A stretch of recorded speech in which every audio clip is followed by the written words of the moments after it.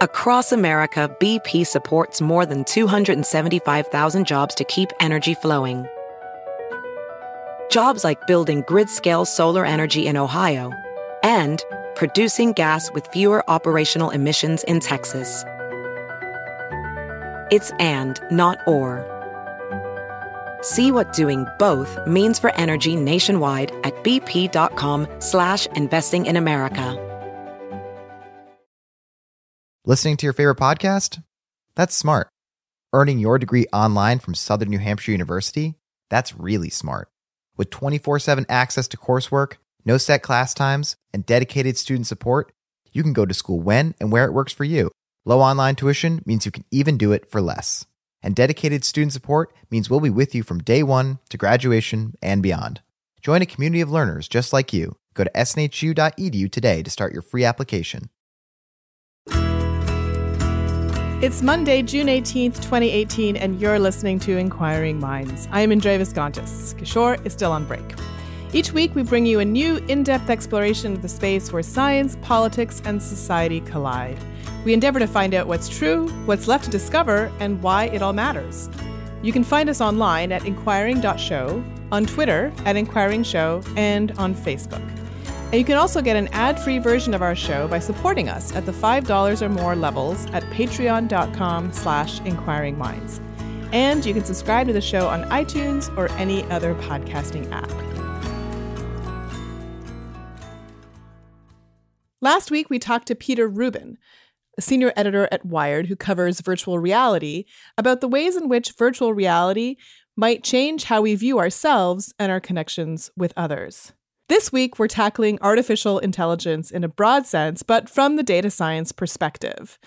So Silicon Valley titans like Mark Zuckerberg and Elon Musk disagree as to how big a threat artificial intelligence is to humanity. Musk's stance is that this is really something that we need to worry very deeply about because artificial intelligence will eventually make humans obsolete. Zuckerberg disagrees, and of course, Facebook has a hand in developing the kind of artificial intelligence that Elon Musk is really quite afraid of. But where are we in terms of developing artificial intelligence, and what can data science tell us about how we are currently using it in our lives? Is AI already changing the way that we think and the way that we interact with each other? So this week, I spoke to James Scott. He's the Associate Professor of Statistics at the University of Texas, Austin, a statistician and a data scientist. And he works with clients in many different industries to understand the power of data. He wrote a book along with Nick Polson, who's a professor of econometrics and statistics at the Chicago Booth School of Business. And their book is called AIQ, How People and Machines Are Smarter Together. I talked to James about how artificial intelligence is already changing many of our behaviors and whether there's something that we should do about it. So let's take a short break and we'll be back with my interview with James Scott. KiwiCo creates super cool, hands-on projects for kids that make learning about science, technology, engineering, art, and math fun. I recently got a box from Kiwi.co, and I have to say it's been really fun working on the different craft projects with my son. We got to make felt rainbows and learn about how rainbows are made in the sky. And then when we were driving one day, he actually saw a rainbow and recited about half of the things that we had taught him. So apparently it works. KiwiCo's mission is to provide the next generation of innovators with the tools and foundation they need to become creative problem solvers and critical thinkers. They have 5 different types of projects, so there's something for kids of all ages, from 2 to 3, all the way to 9 through 16. They create hands-on projects for kids that are not only super fun, but also educational in a really cool way. And the crafts that you make from the Kiwi.co box are the kind that you actually might want to keep, not secretly toss. KiwiCo wants kids to be fearless innovators. They design projects to help them develop their creativity, and they deliver convenience. Absolutely everything you need to build a project is in the box, which means no extra trips to places like Target or craft stores. Gifting a KiwiCo subscription to the kid in your life will make them smarter and quite possibly make you their favorite person. KiwiCo is offering Inquiring Minds listeners the chance to try them for free. To redeem this offer and learn more about their projects for kids, visit kiwico.com/minds. Again, that's KiwiCo, so KIWICO.com/minds to try KiwiCo for free. Want to know an easy way to save money? Lower the interest rate on your credit card debt with a credit card consolidation loan from Lightstream. Lightstream rewards customers who have good credit with a great interest rate and no fees. Get a credit card consolidation loan from 5.89 APR with AutoPay. Choose your funding date. It can be as soon as today. The website is intuitive, it's easy to navigate, and it only takes a few minutes. And our listeners get an additional interest rate discount on top of Lightstream's already low rates. So the only way to get this discount is to go to lightstream.com/minds. That's lightstream.com/minds. Subject to credit approval, rate includes 0.5% autopay discount. Terms and conditions apply and offers are subject to change without notice. Visit lightstream.com for more information. James Scott, welcome to Inquiring Minds. Thank you, Indra. It's nice to be here. So Elon Musk is now sort of famous for saying that the greatest challenge that civilization is facing is artificial intelligence. And you disagree. So tell us why. Yeah, so, I respect Elon Musk a great deal, but I have to say, I think the evil robot narrative that he favors really is a dangerous myth that distracts us from the truly important policy issues around AI. I mean, I'm ultimately optimistic about what AI will bring us as a society. I do think it's inevitable that these new technologies will reflect our weak spots as a society, which means that there are going to be some things to watch out for. And when I make that list, I come up with a lot of things. I come up with jobs. I come up with concerns about inequality, about bias in decision-making, about privacy. But the one thing I don't think of is the threat of self-aware killer robots, which seems to be the fear on a lot of people's minds. I mean, the fact of the matter is nobody has any clue how to build a robot with general domain-independent intelligence. And I think the idea that somehow that is just over the horizon and that there will be a whole host of negatives associated with that really does distract us from thinking about the important things. So that kind of gets me to the changing definition of artificial intelligence. You know, when I first came across the term, it really was about, this idea of mimicking the human brain in a machine in all of its capacity. And now it seems like that we have to get more specific about what it is that we're talking about, because, you're right. We don't have humanoid like robots who, can do all the different things that our brains can do, but we have machines that are much smarter than us in very specific ways.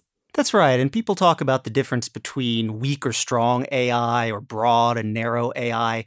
And I think that it is absolutely the case that computer scientists and folks who think about machine learning maybe have had this dream for a long time, or maybe for some it's a nightmare of building the domain-independent, broad-spectrum general AI. But I think maybe it's crept up on us a little bit, the extent to which the narrow form of AI has become so prevalent and so powerful and so ubiquitous behind everything from social networking to cancer therapy to if you visit Beijing these days, you'll find AI running the locks on the toilets in the Temple of Heaven Park. It is everywhere. And it's not the strong AI, it's the narrow AI that I think is the one that has an incredible amount of potential. And yeah, to be sure, some pitfalls that I'm happy to talk about.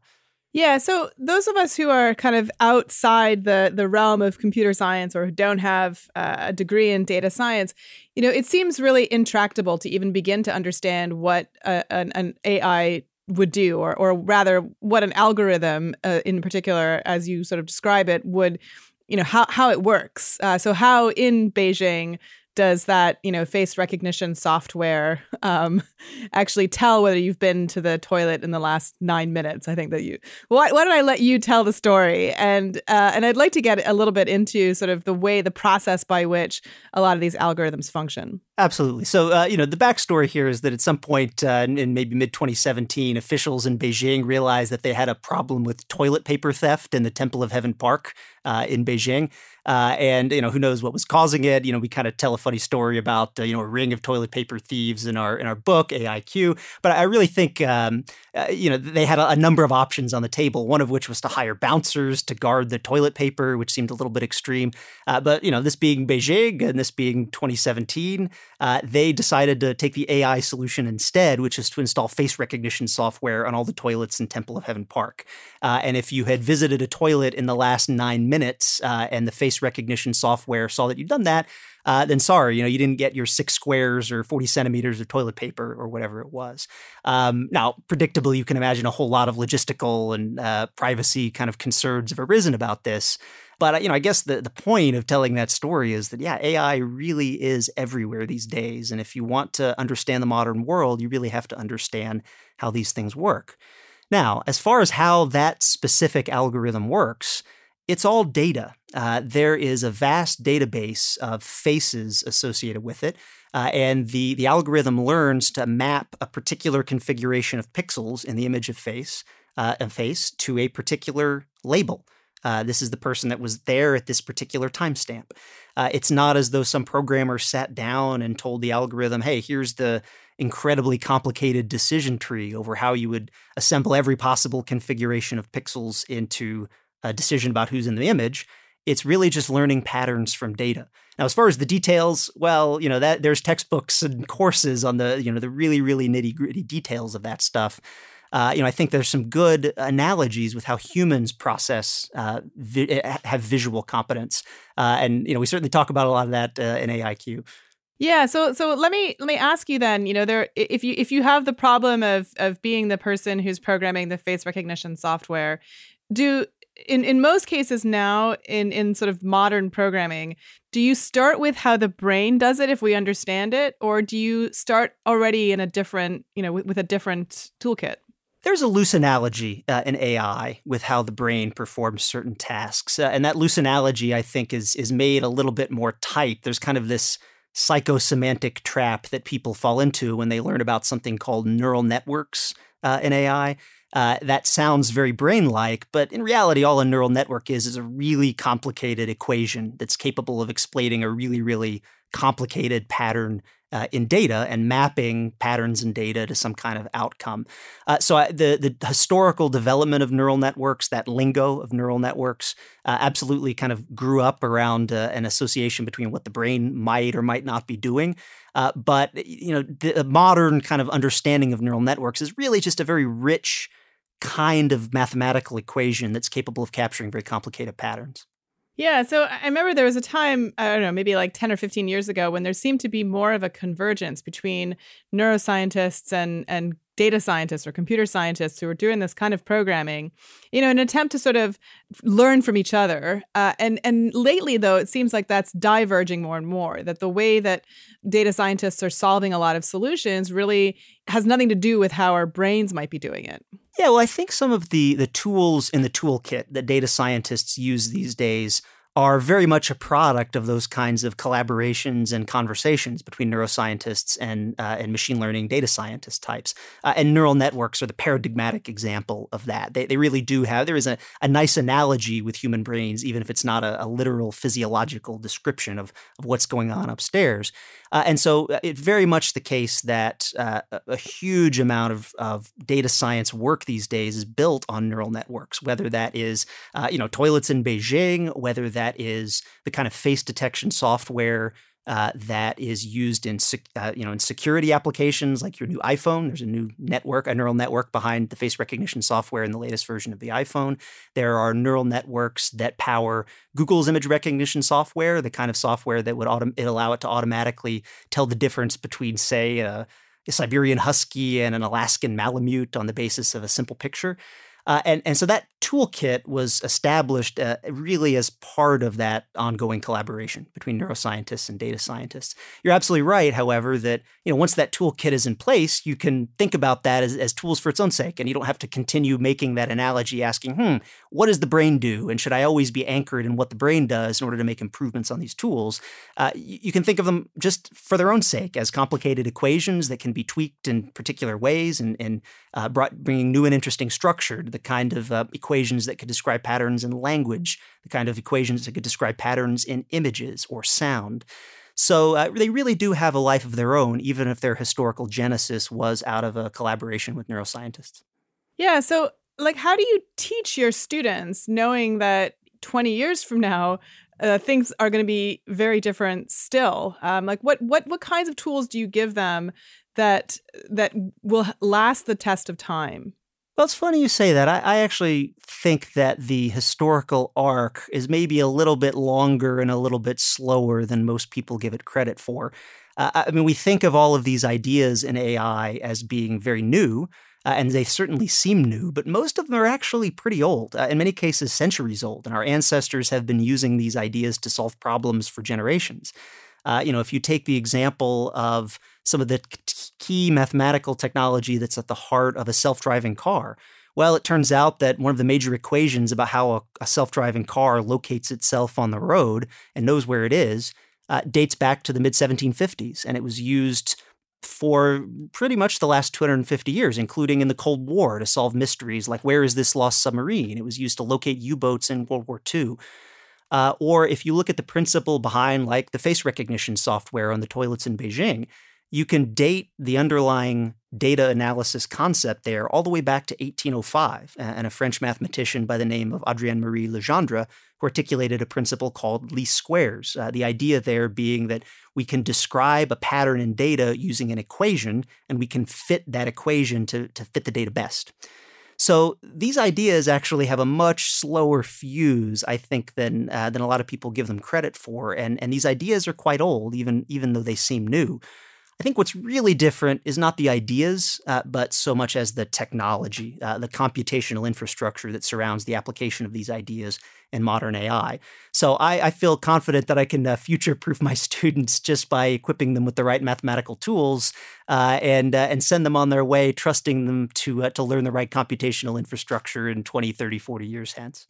So let's equip our listeners with one of those tools that I think is particularly important and often very difficult to understand. It seems simple at first, but the more you delve into it, the more quickly you realize that you can make a mistake.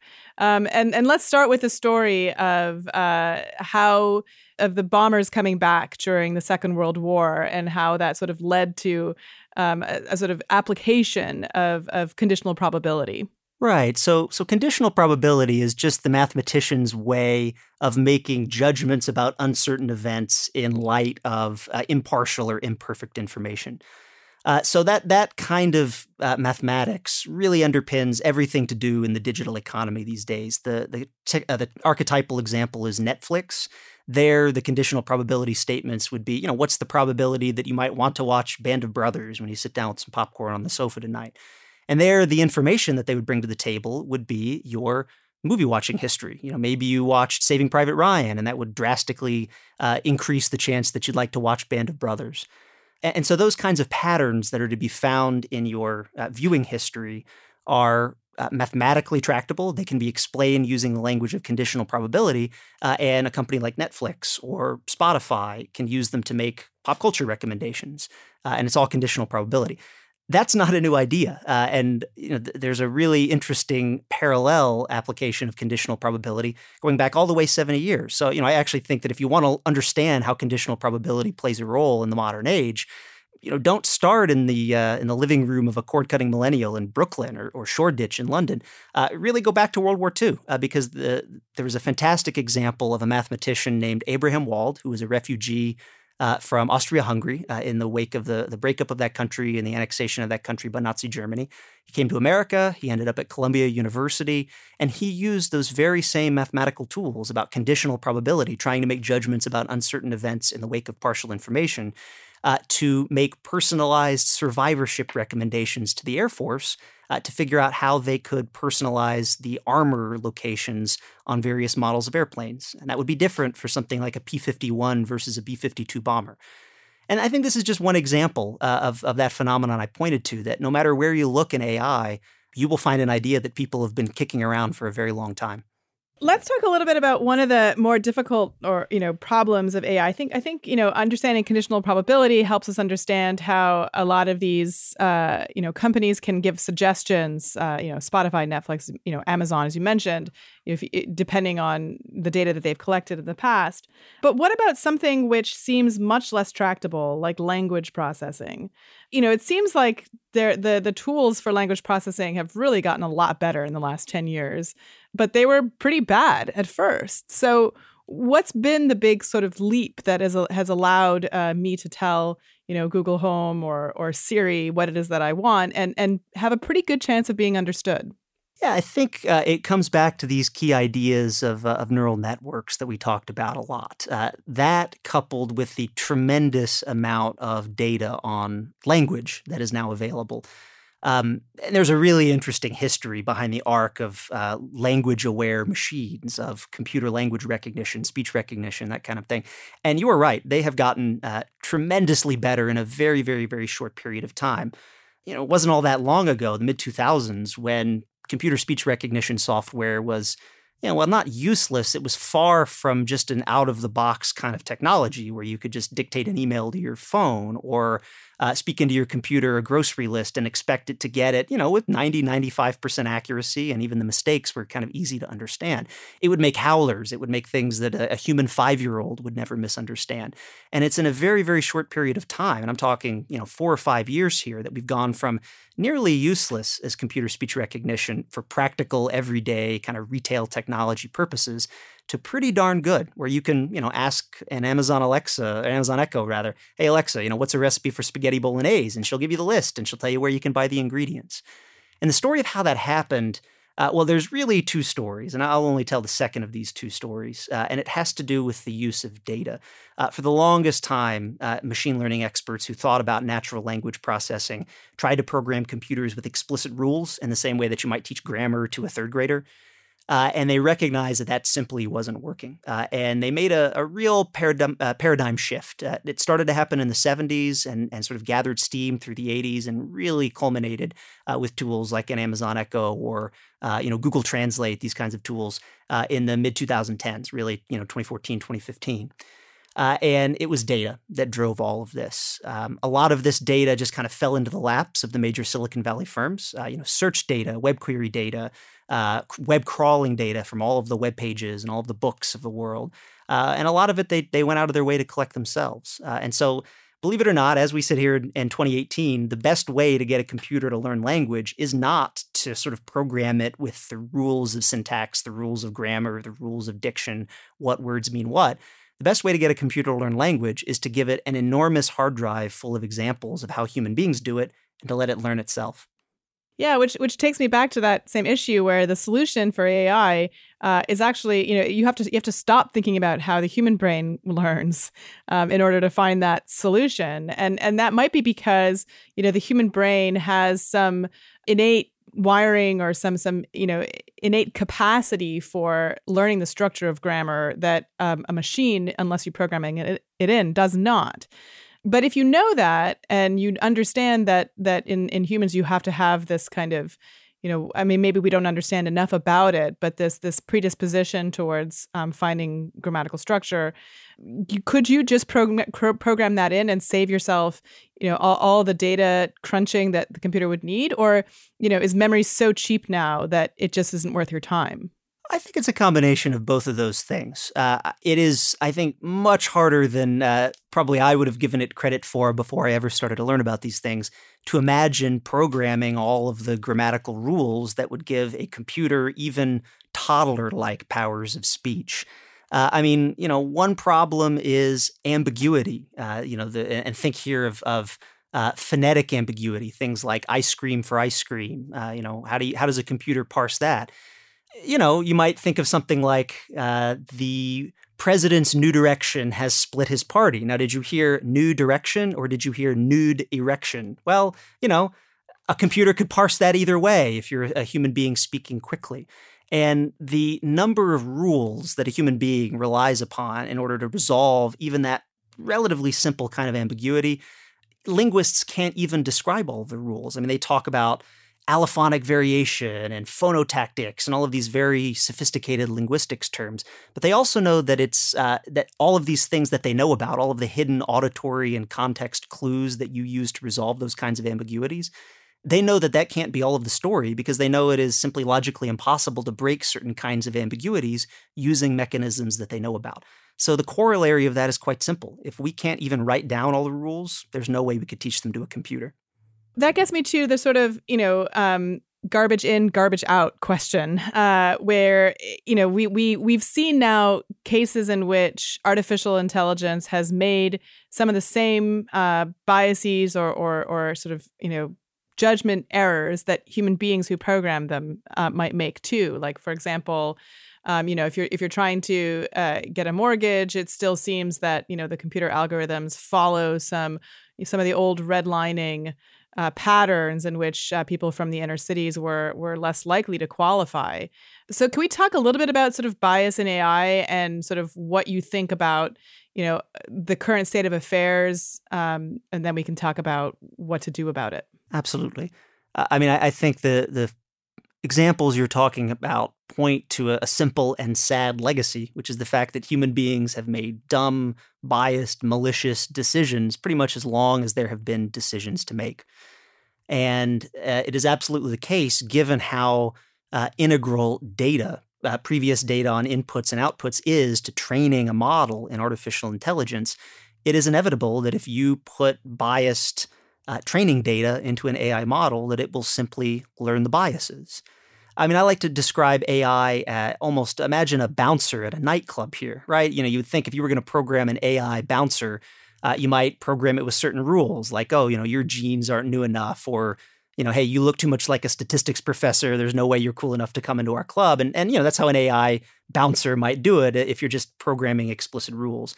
Whereas in reality, the way you might train an AI bouncer would be to simply replicate what the human being does. You take input-output pairs, you take a picture of everybody who comes up to the nightclub, you pair it with the bouncer's decision about whether to let them in or not, and it would learn the patterns of what kinds of customers to the nightclub, no statistics professors in, really cool rock stars get to come in, that sort of thing. And if the bouncer is racist or sexist or homophobic or has any of the other terrible features that are widely documented in the history of humanity, then the AI system will learn those biases too. And it's one thing when you're talking about a bouncer to a nightclub. It's an entirely different thing when you're talking about a hiring decision or some other kind of human resources decision in the firm. It's another thing entirely when you're talking about decisions in the criminal justice system. So I think that bias in decision-making absolutely cuts both ways. Human beings have made these poor decisions forever. Machines absolutely can help, but we have to be clever, we have to be careful, we have to be open, and we have to rigorously police these algorithms for their biases. Yeah, so how do we do that? I kind of want to see sort of what the solutions might be here, because, ultimately sometimes we're not even aware of our own biases. Is that something do we need to make sure that the training data that we put in are free of bias, or that, we call that out? Do you explicitly program in equality, the way that we might with like an affirmative action policy, which also has its detractors? How can machines sort of make us better and more just decision makers? Well, I think the first thing to say about the role of machines in making important decisions is that their biases live in the open. I'm a statistics professor, so it probably won't surprise you that my answer as to how we police this is with math, right? We understand the biases of an algorithm by quantifying it. And if it turns out that there are quantifiable, known mathematical biases in a procedure, we fix them. And that's the great thing about an algorithm, is that it doesn't have an ego threat if you say, hey, you're making a decision in a slightly biased way.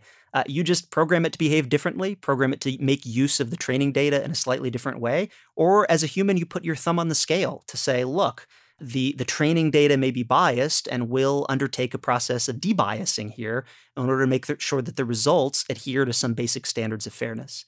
And again, this cuts both ways. Just because an algorithm lives on a silicon chip rather than in a little gray cell upstairs in a human brain doesn't make it any intrinsically more susceptible to bias. It's simply that the human decision-making protocols rarely can be mathematically quantified except in the aggregate. So that is a big advantage of a machine learning or AI-based system for making some kind of decision. So I think it's vigilance. I think the phrase you use, calling it out, making sure that we have a culture of fairness and a culture of objectivity. I personally think that culture is a much more effective enforcement mechanism for good behavior than laws, although we need good laws too. That's all a part of it. Absolutely.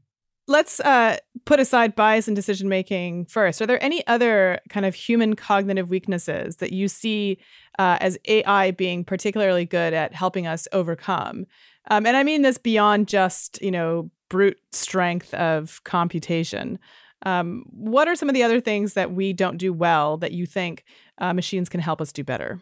Well, I think there are a lot of things, as you might imagine. I'll point to the kinds of archetypal decisions that might happen in a healthcare context as a really good example. And, part of it is brute force of computation, but part of it is, when human beings are confronted with data, there are very, well-known, well-established behavioral quirks and heuristics and biases that we bring to the table.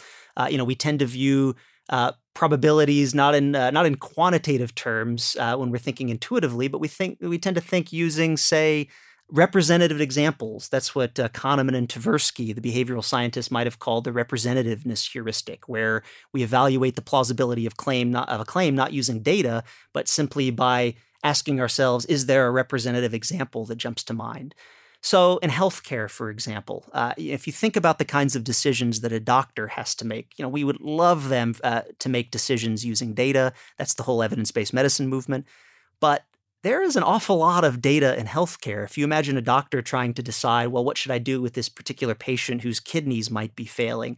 There are blood tests, there are urine tests, there are EEGs, there are EKGs, and soon, we might have data on a patient's genetic or epigenetic profile.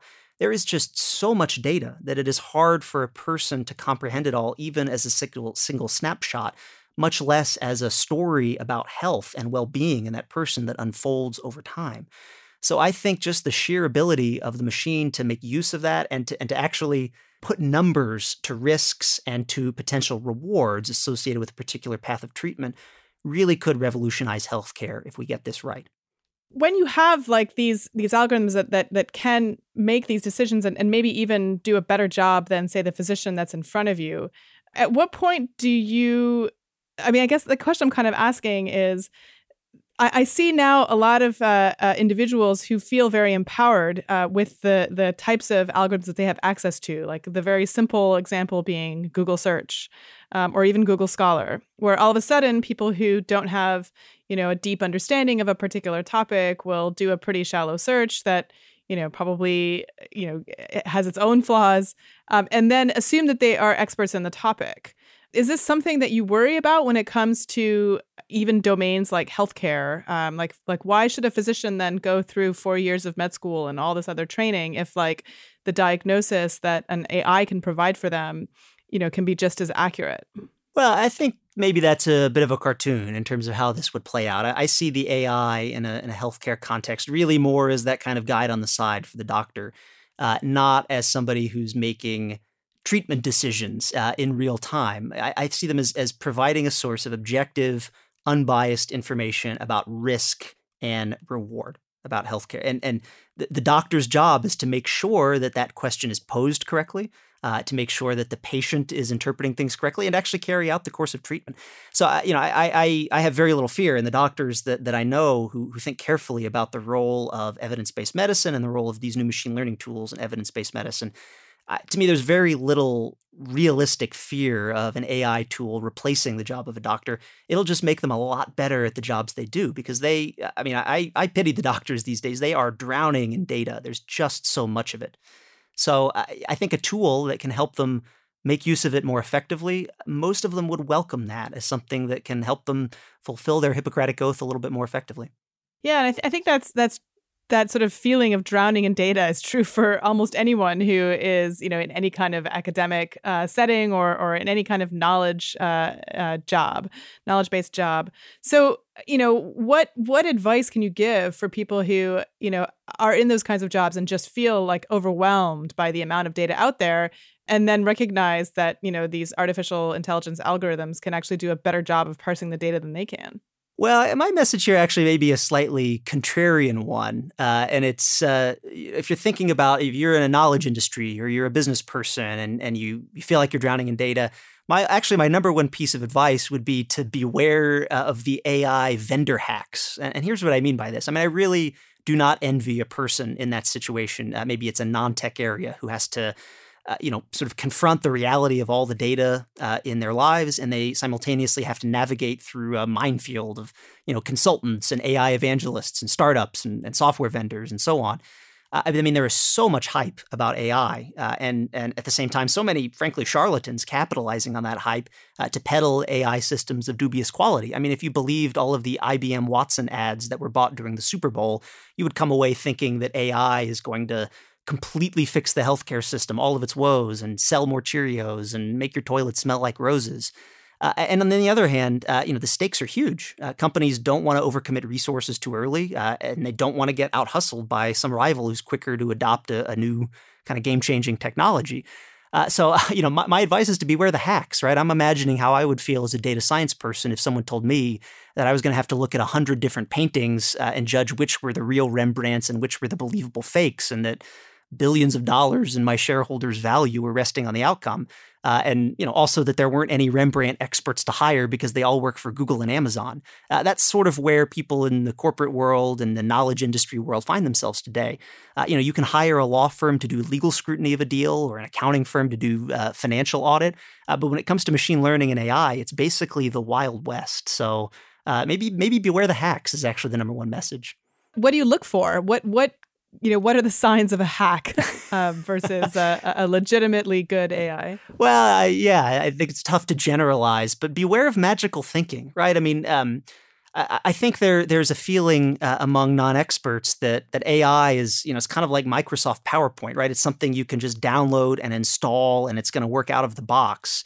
And that's a misconception that I think is actively fostered by who I'm calling the vendor hacks, peddling AI solutions for this and that. But AI is nothing at all like the normal software you're familiar with. I mean, there's a lot of reasons for that. But the number one reason is something we keep coming back to is how strongly it depends on data. Every successful AI system I'm aware of is based on finding complicated patterns in data that are very domain specific. It's true for a self-driving car, which needs data to learn the difference between a fire hydrant and a bicycle. It's true for an Amazon Echo, which relies on hundreds of millions, I should say, of data points of transcribed audio recordings. In AI, you don't program a machine to be smart. You program the machine to get smarter using data. And so the two corollaries to that are that you need vast quantities of really detailed, really domain-specific data, and that the things that are measured in your data have to correspond really closely to some outcome that you actually care about. There are a lot of examples of how that goes wrong, by the way, education being a paradigmatic example. But the bottom line is this: no matter how many experts you have or vendors you hire, trying to build an AI system without high-quality data is really going to be like trying to fly a Boeing 787 without any jet fuel. And anybody who's trying to convince you otherwise, that it's not this very, very complicated thing that requires ongoing support, and just think, hey, you're going to install it and it's going to give you answers out of the box, that person is almost surely selling snake oil. So, but that leaves us to, this position that we find ourselves in, which there are a few big companies that seem to have, a monopoly on huge data sets, Facebook, Google, Amazon, Netflix.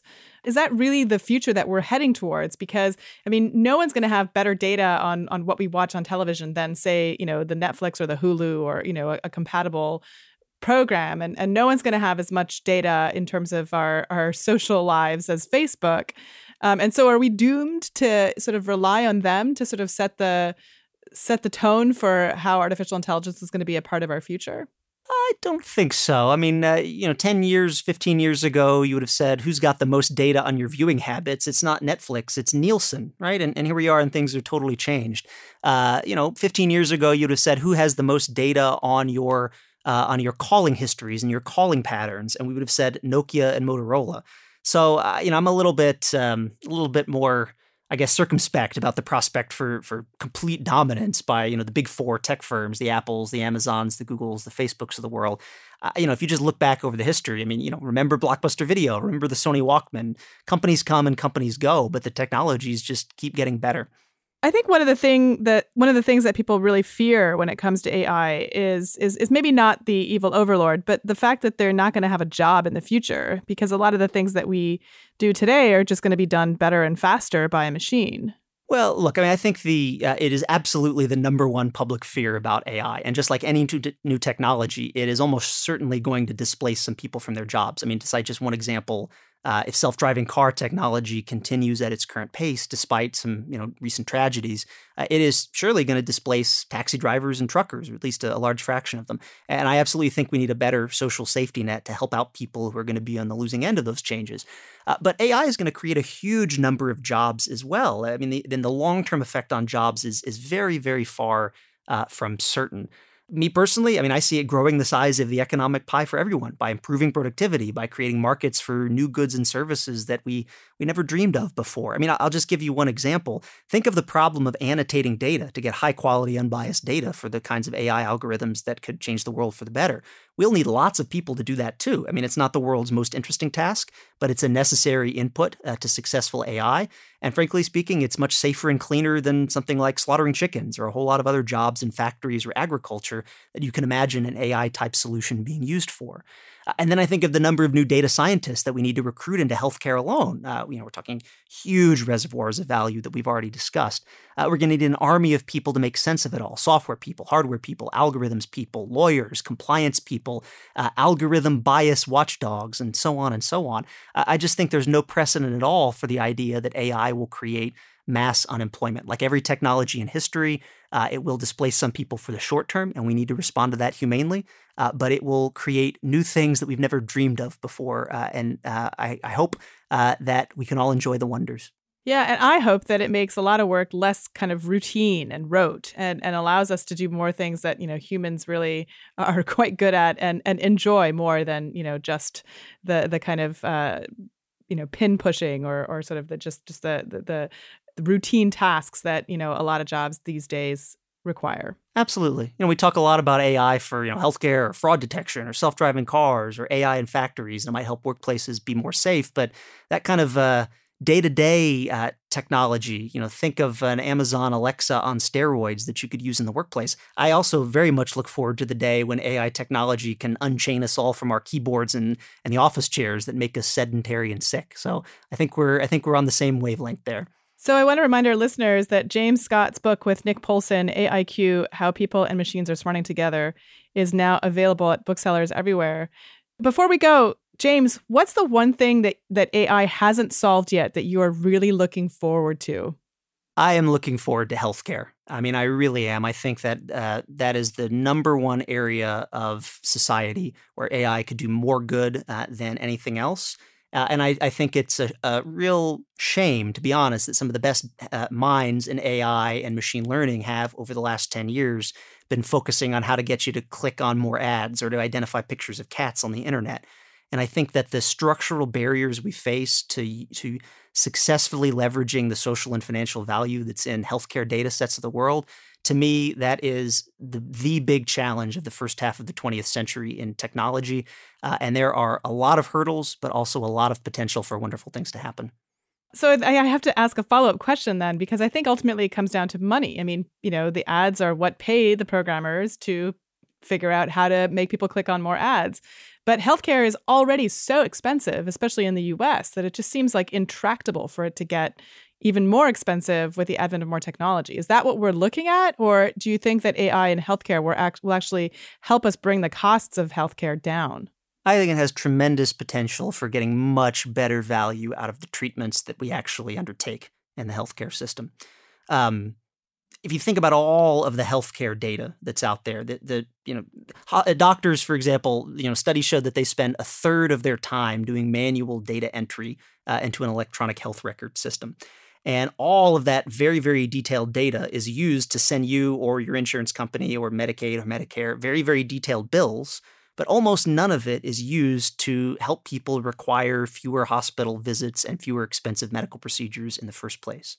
So I see a tremendous blue sky for the application of AI and machine learning technologies in preventive healthcare and in making smarter value decisions about the treatment options that people actually are offered and undertake. Well, on that note, James Scott, thank you so much for being on Inquiring Minds. Thank you, Andrea. It was an absolute pleasure. So that's it for another episode. I want to thank you for joining us for this installment of Inquiring Minds. And if you missed last week's episode, I encourage you to listen to it, as it's part of this two-part little mini-series. We'd also like to thank our supporters on our Patreon campaign, especially David Noel, Charles Blyle, Eric Huddleston, Clark Lindgren, Michael Galgul, Stefan Meyer-Awald, Kyle Raihala, Joel, Jonathan Worsley, Yushi Lin, Eric Clark, Jordan Millar, Herring Chang, Sean Johnson, and Nick Cadillac. You can visit our website at inquiring.show, and you can support us at patreon.com/inquiringminds. And remember that for $5 or more a month, you get an ad-free version of every one of our shows. Find us on Twitter at Inquiring Show and Facebook, and you can send us comments, feedback, future guest ideas, or anything else you'd like to contact@inquiring.show. Inquiring Minds is produced by Adam Isaac. Our music is provided by award-winning producer Rian Sheehan. And we're your hosts. I'm Indre Viscontis, and you can find me on Twitter at IndreVis. Kishore Hari will be back next week.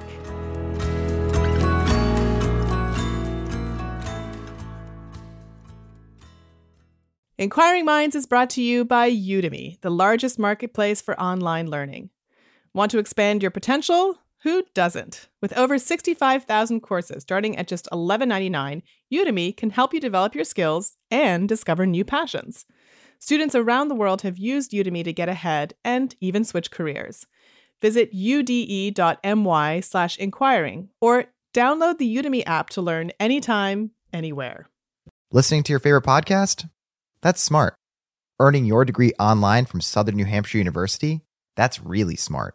With 24/7 access to coursework, no set class times, and dedicated student support, you can go to school when and where it works for you.